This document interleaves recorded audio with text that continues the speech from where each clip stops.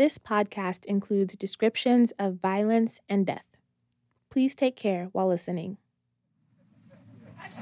Monet Carter Mixon is standing on the sidewalk outside the county city building in downtown Tacoma, where she called a press conference. My face is probably messed up right now because of that mask, but... This is the first time she's been in the spotlight in this way. The first time she's spoken to reporters since George Floyd was killed, since her brother Manny's death was ruled a homicide, since she found a video showing Manny struggling with the police. You guys probably already know. You've heard me talk about it. You've probably seen it, but I loved my brother. He was my best friend. Monet isn't alone anymore. She's with family and supporters and her lawyer, James Bible. The Pierce County Sheriff's Office hid this from you. They hid this from everybody in Tacoma. The Tacoma Police Department hid this from you. The mayor's office didn't do the work that they needed to do.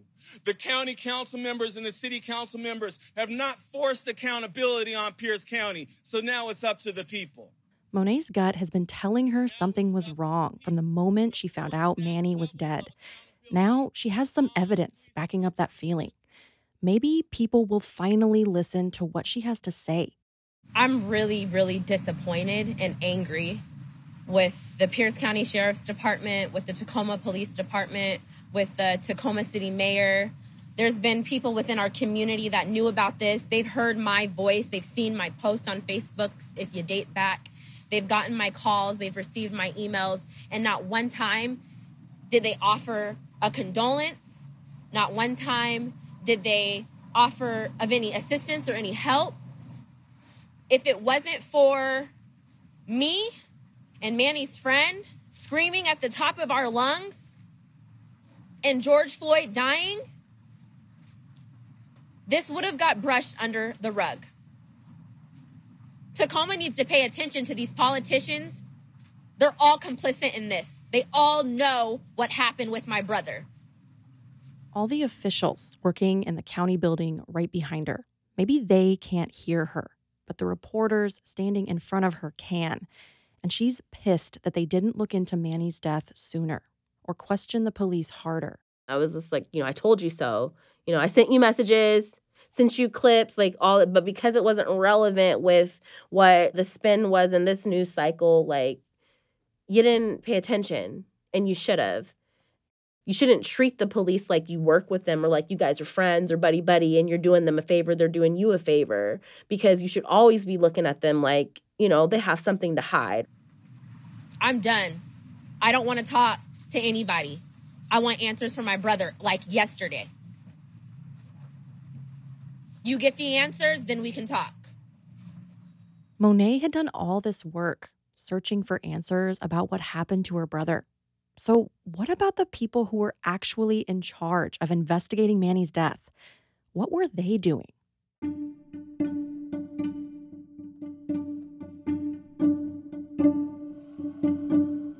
Emails, records, and interviews with people involved, they tell a story about what was happening behind the scenes while Monet was in the dark. They reveal how a sister pushed back against a pro forma system, how the story of Manny's death, buried in the newspaper, almost went unheard. From KNKX Public Radio and the Seattle Times, this is The Walk Home. Episode 3, Not Saying Anything.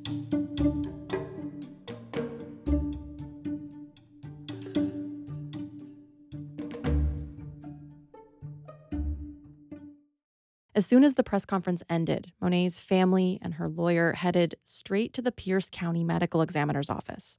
They still hadn't seen a copy of the autopsy report. They would only let one person in. That was Marcia, Manny's mother. And they would only accept exact change for the medical examiner report. You can't write a check. You can't give a card. You have to give the exact change. So at one point, Marcia had come out, and we were figuring out our pennies, our nickels, our quarters, our dimes. We were probably out in the parking lot for maybe an hour and a half for something that should have taken a few minutes. So getting that autopsy report wasn't easy. And before they were even rummaging around for change to pay for it, this critical document had been sitting in a pile of paperwork inside that office for weeks. To understand how that happened, you have to rewind 3 months to March 4th, 2020, the day Manny's body got to the medical examiner's office. I could always tell when there was something exciting or different happening because the parking lot only holds like 8 or 10 cars. And on an average day, I could always find a parking spot without any effort. But this day, there were lots of cars in the parking lot. That means we have visitors. Carol Mitchell was heading into work. She had an office in the same building as the medical examiner, who reported to her. At the time, Carol was high up in the county, the only Black woman on the executive team. She was recruited to be the county's senior counsel for justice, overseeing all the departments that touch the criminal justice system. She was surprised to learn that included the medical examiner. This is like, what the hell is that going to be? I gotta go to a place where there are dead bodies in the basement. I didn't even know what that would require of me. But I wasn't scared. Medical examiners are a really important part of the justice system. When someone dies unexpectedly, they figure out how it happened. Their decisions can make or break a case when legal questions come up. Pierce County's medical examiner handles a lot of cases, and Carol often sat in on the meetings about them. They were so graphic that it was sometimes hard for me personally to look at the photographs and hear the circumstances and see the conditions that people were living in. It would just be heartbreaking to me. And I had seen a lot of Black and brown males coming through.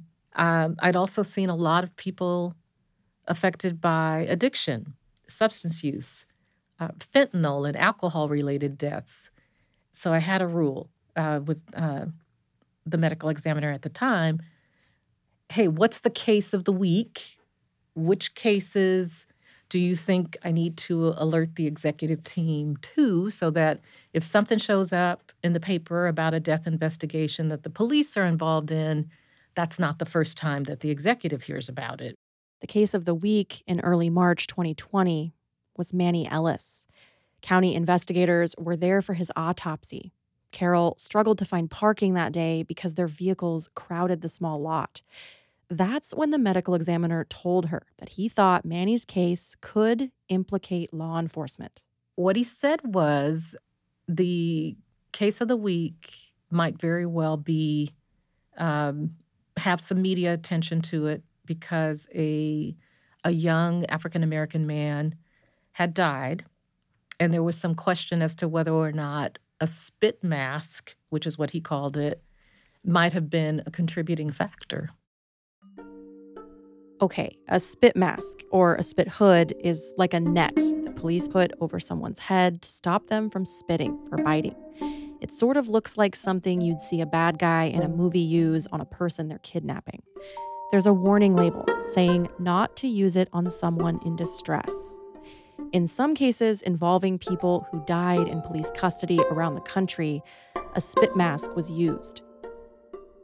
When Manny's body got to the medical examiner's office, a spit mask with bloodstains was part of the evidence that came with him. It looked to him, and he is a very experienced forensic pathologist and has done many, many, many death investigations and autopsies. And so, he believed that he was seeing signs that there might be a homicide and that the spit mask might have been a contributing factor. The medical examiner still had to wait weeks for toxicology results, but Carol was hearing this might be an explosive story involving police. She wanted to give her boss, County Executive Bruce Dammeier, a heads up as soon as possible.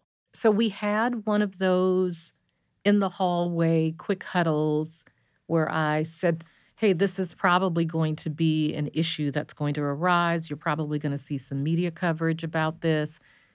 And it was just one of those things that, they sort of checked off as, okay, that's Carol's report for the day. and moved on to the next thing. Not a lot of questions about it. Just stay on top of it. I remember those words, stay on top of it.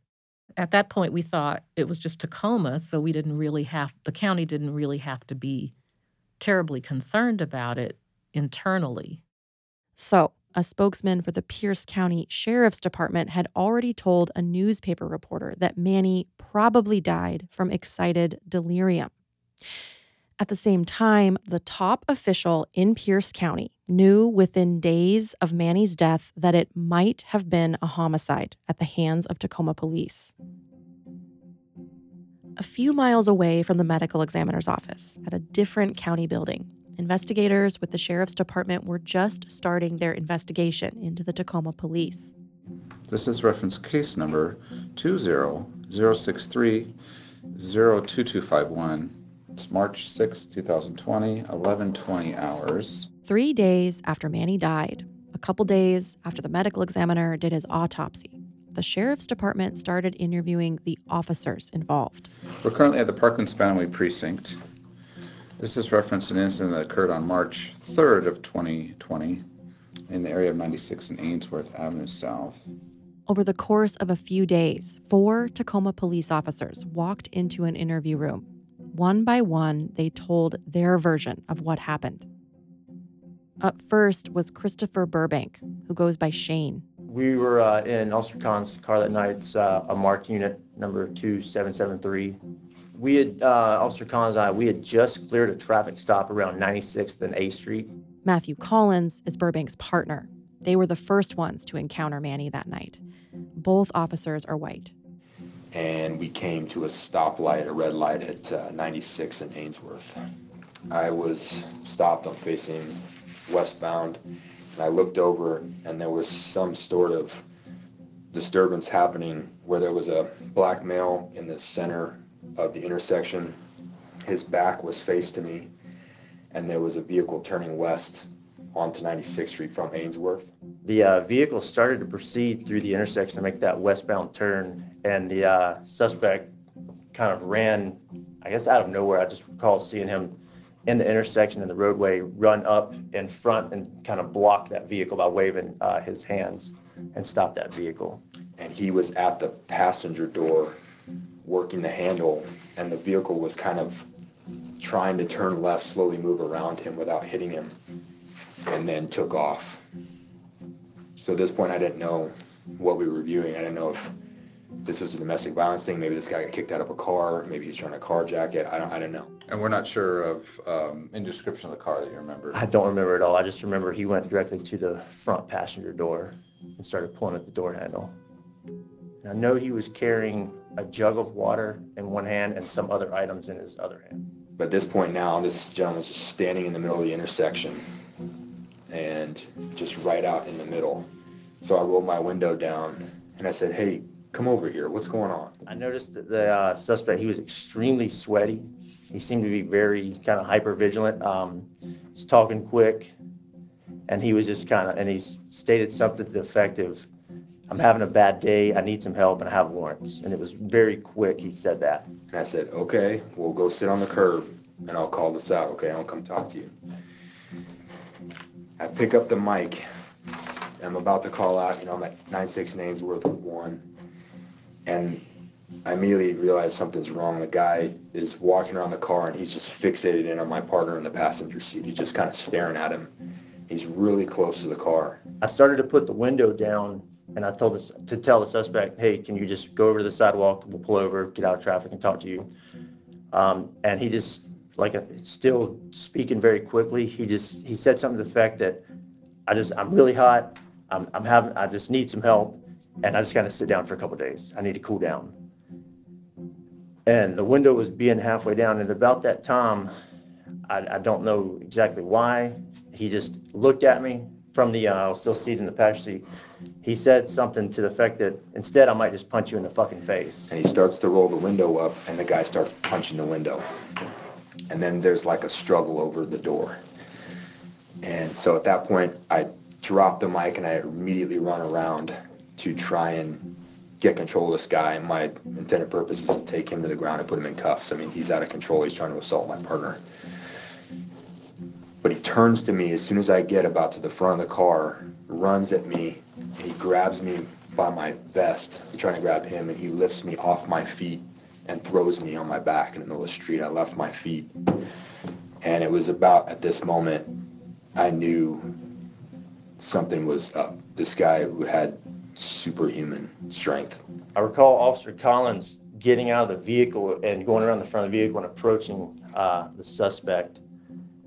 As soon as I realized that he had focused on Officer Collins and was probably about to attack him or start fighting him, I used my door to actually door check him and hit him with the door to draw his attention away from Officer Collins and kind of divert him away from that. And from this point on, it's just a melee. It's just wild. There's fists flying.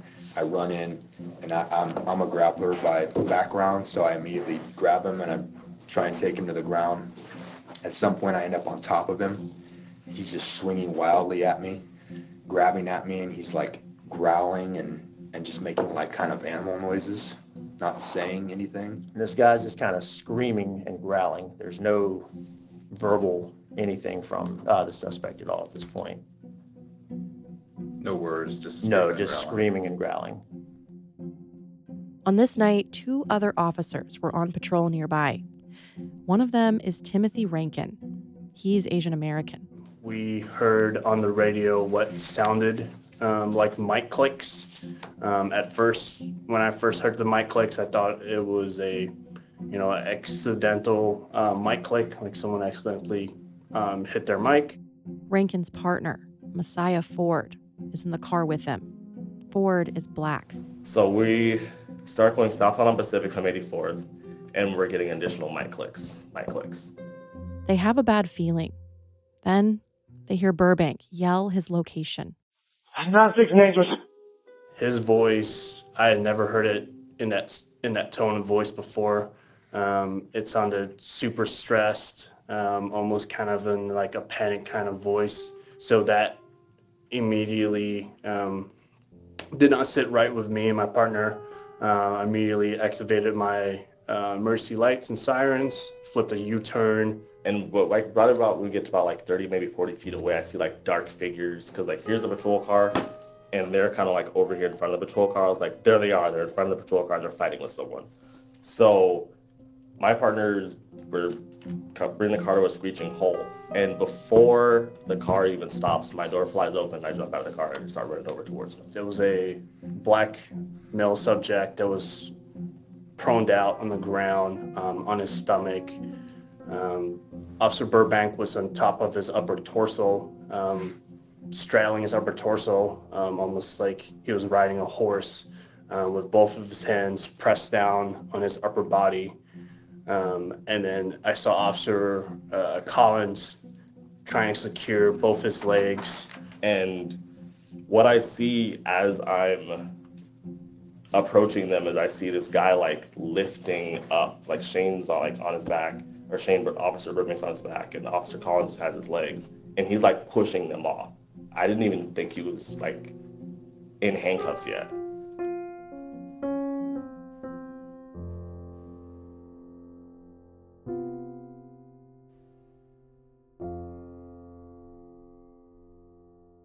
Rankin and Ford said they helped restrain Manny while they waited for medics.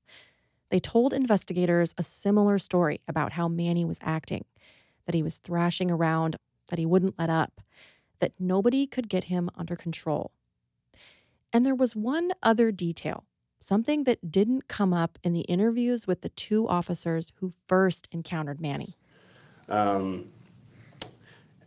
So once I was seated on the subject's back, placing my weight, like distributing my weight evenly across his torso, one of the things I thought was really weird was the first time I actually heard this subject even speak, and the first thing he said to me was, I can't breathe. But he said it in a very, not in a distressed voice, in almost a very calm, normal voice, which I thought was super weird. I remember telling the individual, I was like, if you're talking to me, you can breathe just fine. Sheriff's investigators listened to the officers' stories. At the same time, records show they were looking into Manny. Their focus was on investigating Manuel Ellis and not about things that could have shed light on what happened at 96th and Ainsworth on the night he died. Patrick Malone is an investigative reporter with the Seattle Times. They got a search warrant for his house. And they got that search warrant on the basis of naming Ellis as a suspect in third-degree assault of police officers. Well, there are legal questions around whether that search warrant ever should have been authorized because you can't charge this man. He's dead. He's not really even the subject of this investigation. All of this was pretty typical for how these sorts of cases go when one department investigates another neighboring one for a killing. But it wasn't supposed to be typical. Right before Manny died, a new state law called Initiative 940 went into effect. It set new rules for how police investigate deadly force, with the goal of making these investigations more independent. There was a lot of consternation from police departments. What are these going to look like? They, frankly, had a large measure of control over how these investigations were going to go up until that point. And it was a great reassurance to law enforcement that, the status quo would kind of continue. But that was disrupted by I-940. So there were a lot of concerns, a lot of worries, and there was a way of doing business. They were comfortable with doing business that way, and they kept doing business that way, even after voters in the legislature told them not to. Basically, I-940 was designed to prevent police from investigating themselves. But something the new law didn't account for was how intertwined these law enforcement agencies can be, like Tacoma Police and the Pierce County Sheriff's Department. There's a reason why neighboring departments, are often littered with inherent conflicts of interest. They're often witnesses in each other's cases. They often have jurisdictional overlap on certain crimes. I think, they're very reliant on each other's trustworthiness. They need to preserve each other's images in order to be successful themselves. There's often a lot of revolving door between these departments, leaving one, going to another. And they often respond to the same calls, together. Back at the medical examiner's office, there was a lot of drama going on. Dr. Thomas Clark was the medical examiner back then. He was still waiting for Manny's toxicology results. At the same time, he was dealing with a lot of his own problems. We have been following a growing list of complaints involving the Pierce County medical examiner. He's under fire from employees and the families of people he examined after they died. State regulators decided to step in by opening their own investigation into Clark's practice. Clark was retiring after his staff filed complaints that he created a toxic workplace. Some even questioned his judgment on cases. For months, there's been turmoil inside that office. His embattled medical examiner is stepping down. Settlements have been reached in a long-running... Carol Mitchell, the county official overseeing the office, she liked Clark. She thought he was good at his job. But the people above her wanted to create some distance between the medical examiner and the staff. Clark was ordered to work off-site. So couriers were bringing important paperwork back and forth, slowing everything down. And Clark wasn't available to families, including Manny's, something that's usually part of the medical examiner's job. We would have reached out to them, and I would have reached out to them, and we would have set up an opportunity to have a conversation early on. We didn't do that.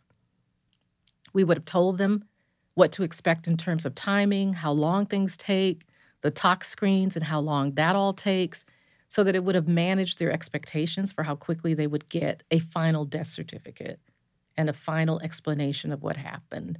And so they couldn't get the kind of information and support that a family, under any other circumstances, would have got. When the toxicology results arrived in early May 2020, they showed Manny had a lot of meth in his system when he died. That was kind of a shock to people close to him.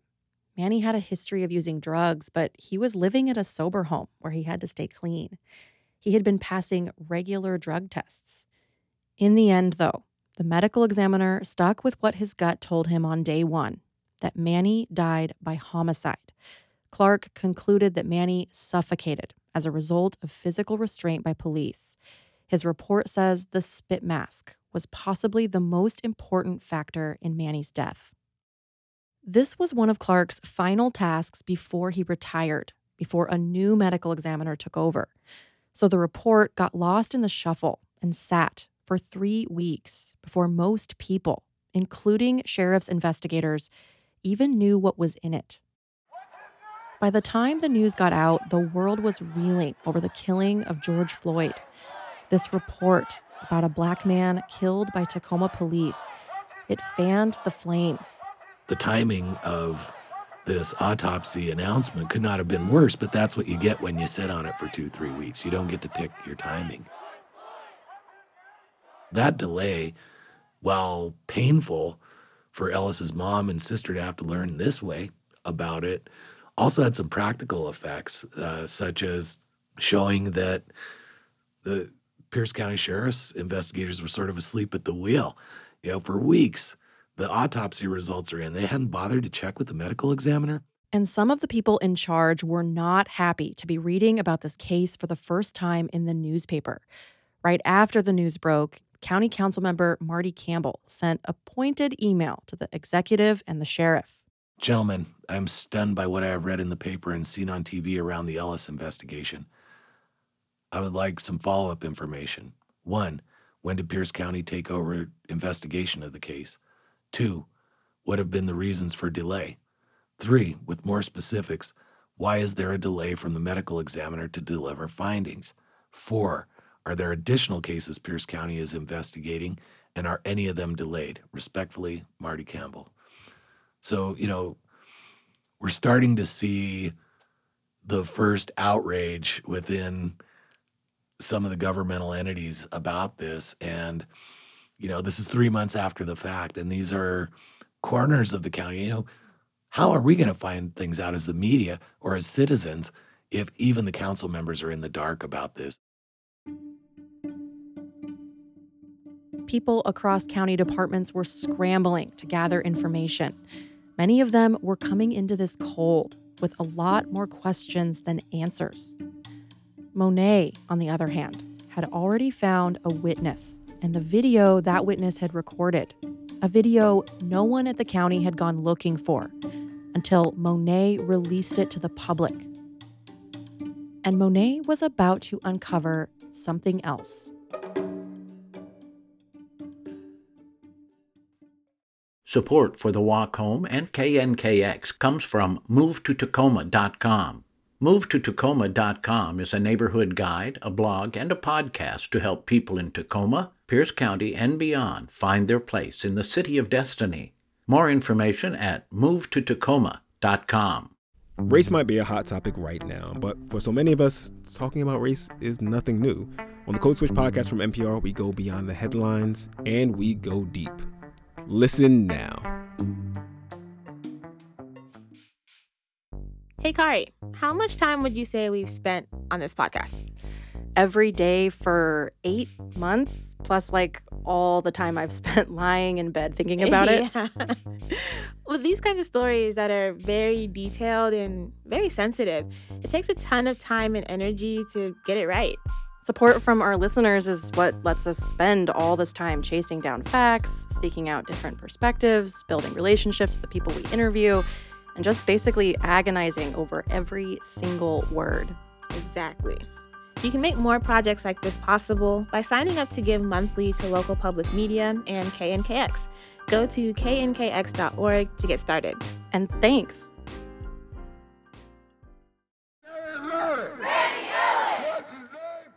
City leaders are tense, and county leaders are tense that Tacoma's going to burn.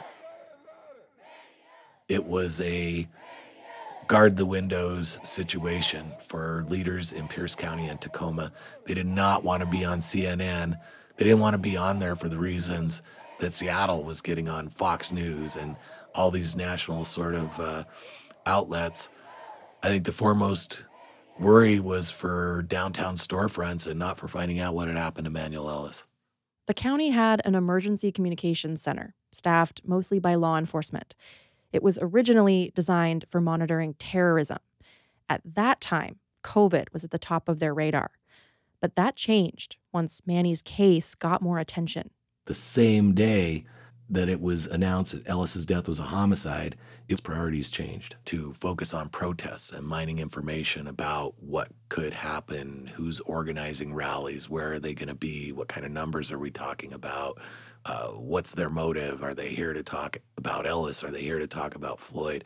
There were planes flying over, conducting surveillance, and there comes a moment where Tacoma Action Collective sort of was organizing a campaign of phone calls to put pressure on Pierce County to take this investigation seriously. Time was running out, And within 7 minutes of them posting that on social media, it had gone through the chain of command in this fusion center built to identify terrorists.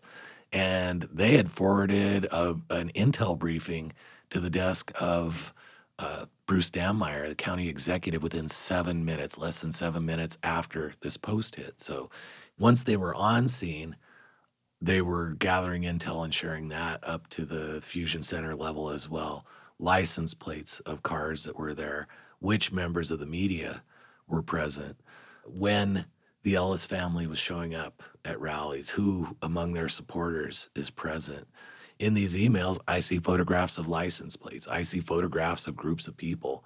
I see things that are, very up close and personal police surveillance of the people that are out there calling for the police to do a better job.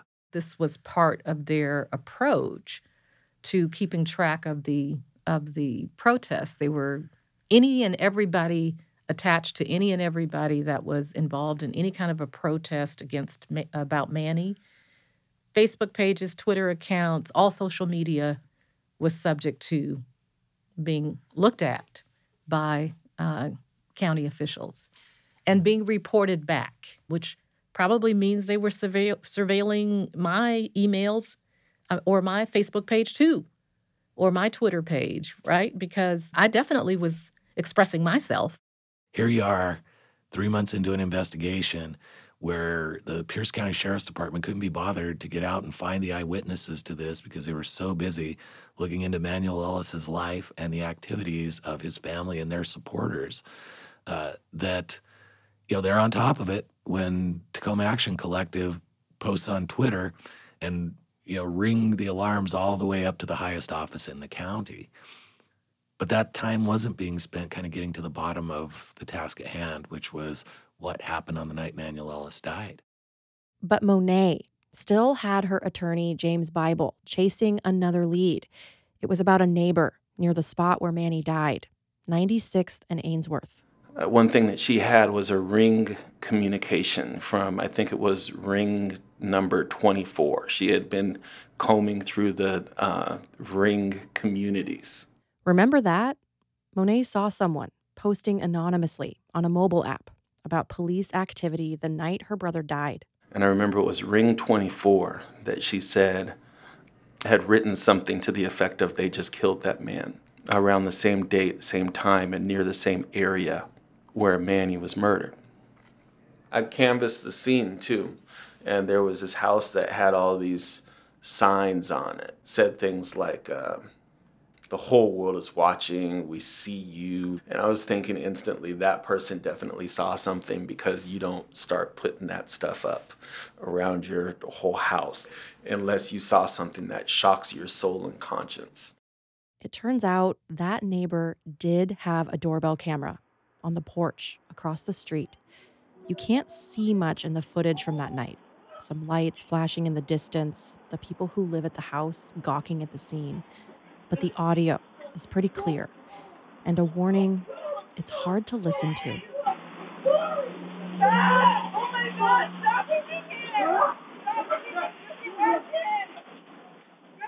That person yelling, it's Sarah McDowell, the witness who stopped her car and recorded that first cell phone video. And the other voice, it's Manny.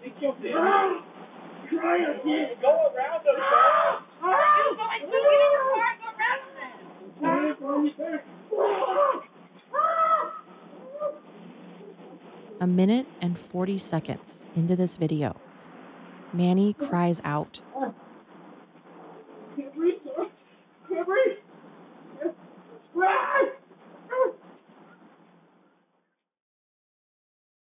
the most surprising and devastating information that came from this are Manny's words, "I can't breathe, sir." And to have shown that level of respect to the people that are killing him in an attempt to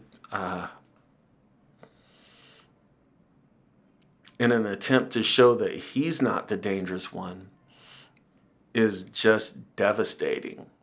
Everything changed.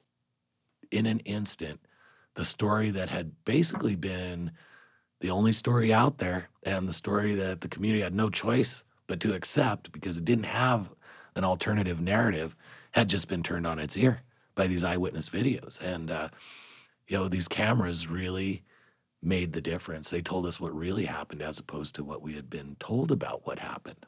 It was a moment that just brought all corners of what this country was talking about at the top of its lungs right in front of your eyes. It was police thinking we're doing what we have to do. It was a man begging for his life. And it was a bystander saying, don't, this isn't necessary. And so in a way, that video was kind of a microcosm for what was happening in this country right then.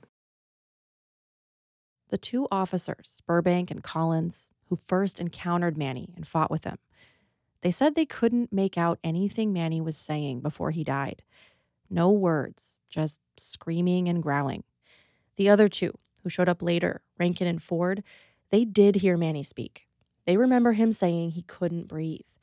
But the fact that a video captured Manny saying those words so clearly, it was a shock to the public, to everyone who was watching the case by that point. And the Pierce County Sheriff's Department, they knew about this video the whole time.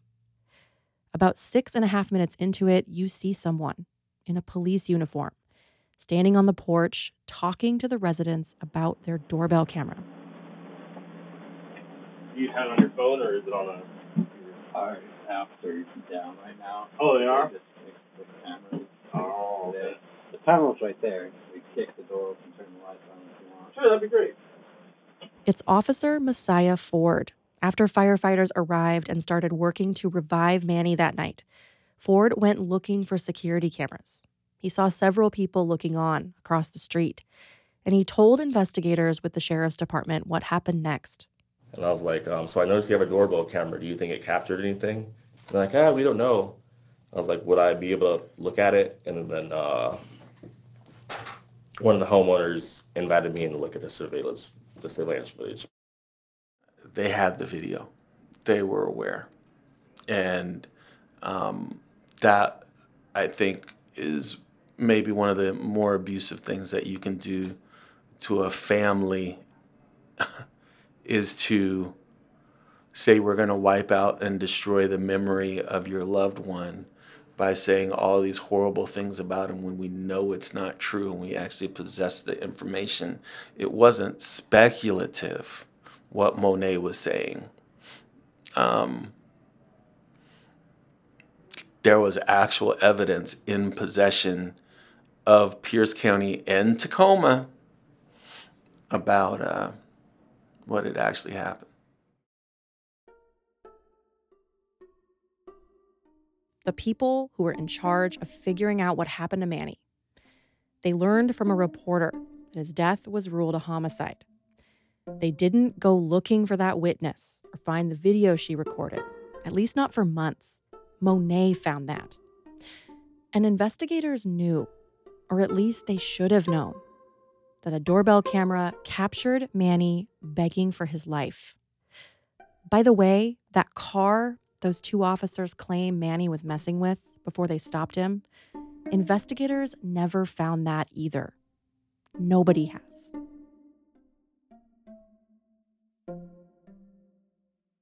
Three months after their investigation started, detectives with the Pierce County Sheriff's Department were supposed to present their findings to the prosecuting attorney, Mary Robnett. She would decide whether to charge any of the Tacoma officers. That meeting never happened. Carol Mitchell says the reason why was a surprise to most people at the county, even the ones in charge.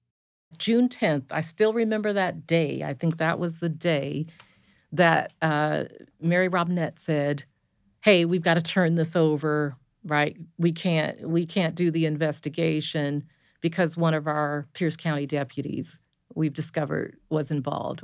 I was like, oh shit, you gotta be fucking kidding me. Just a few days ago, Governor Inslee was ready to let Pierce County Sheriff's investigators take the lead in the death of Manuel Ellis in Tacoma police custody.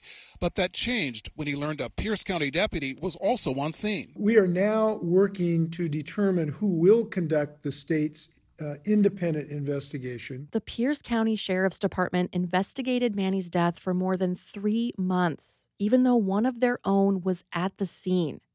And investigators knew from the very beginning, because the day after Manny was killed, that deputy told them he was there. Can you go ahead and pronounce and spell your full name for the recording? Gary Sanders, Garysanders. Okay. Detective Sergeant Gary Sanders works for the Pierce County Sheriff's Department. Not only was he on the scene in the moments before Manny died, he helped restrain him. When I first got there and came on the scene, they were just handcuffing him. Okay. And then they said something about the hobble, and I saw the hobble get wrapped around one foot, and then that's when I assisted with the other foot. And about how long was that struggle after you arrived? Approximately 2 minutes. It wasn't until after people started paying attention that anyone at Pierce County said anything about this conflict of interest. The sheriff didn't know about it. Neither did the prosecuting attorney, at least not until the day she canceled that briefing about the investigation. Washington's governor, Jay Inslee, announced the state would take over. It is a little surprising why that was not apparently reported or discovered by the sheriff's investigation. And why that is seems to be surprising. And what you're witnessing is an effort by us to make this right. And it's not acceptable to us to have an investigation that is in any way flawed. The Attorney General has also raised serious concerns about the Pierce County Sheriff's Office apparent failure to comply with the requirements of Initiative 940 that mandates an independent investigation. Monet's attorney, James Bible, says the sheriff's department probably didn't count on anyone paying any attention, at least not the way Monet did. They didn't think a single mom of, I want to say 5 kids could possibly impact their powerful information machine. They didn't think that that could happen. They didn't think that Monet, with a baby in one hand and a bullhorn in the other, could get everybody in the city of Tacoma, Pierce County, and many around the nation to actually care about Manuel Ellis's life. And they were wrong. I'm very confident we are going to figure out a way to have a very independent, professional, thorough investigation and a very independent prosecutorial decision, because it's absolutely vital that we do this. You can't overstate how important this is in any case, but particularly now. This family deserves independence, and the state does as well. I want him to know that he was important. I think they thought he wasn't important.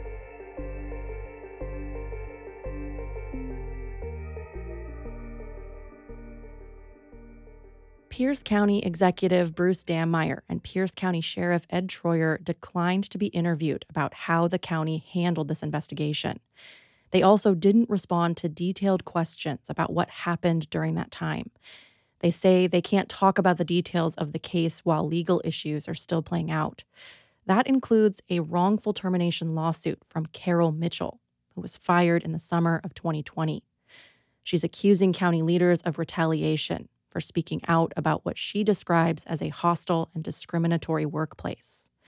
The county denies those claims.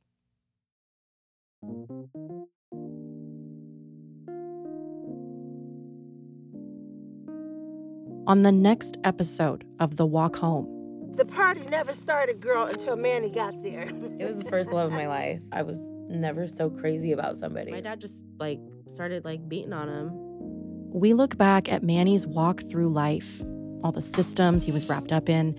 Hopefully, during this sanction time, Mr. Ellis actually starts taking the steps towards living a drug-free lifestyle. We have all these violations in 2015 and 2016. It was generally police saw him somewhere and wanted to go see what was up with this guy.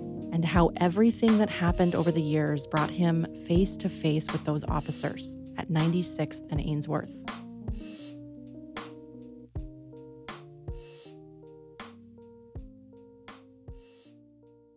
The evening of October 18th, we are hosting a conversation about the Ellis case in Tacoma. We'll have more details to come, but for now, mark the date on your calendar.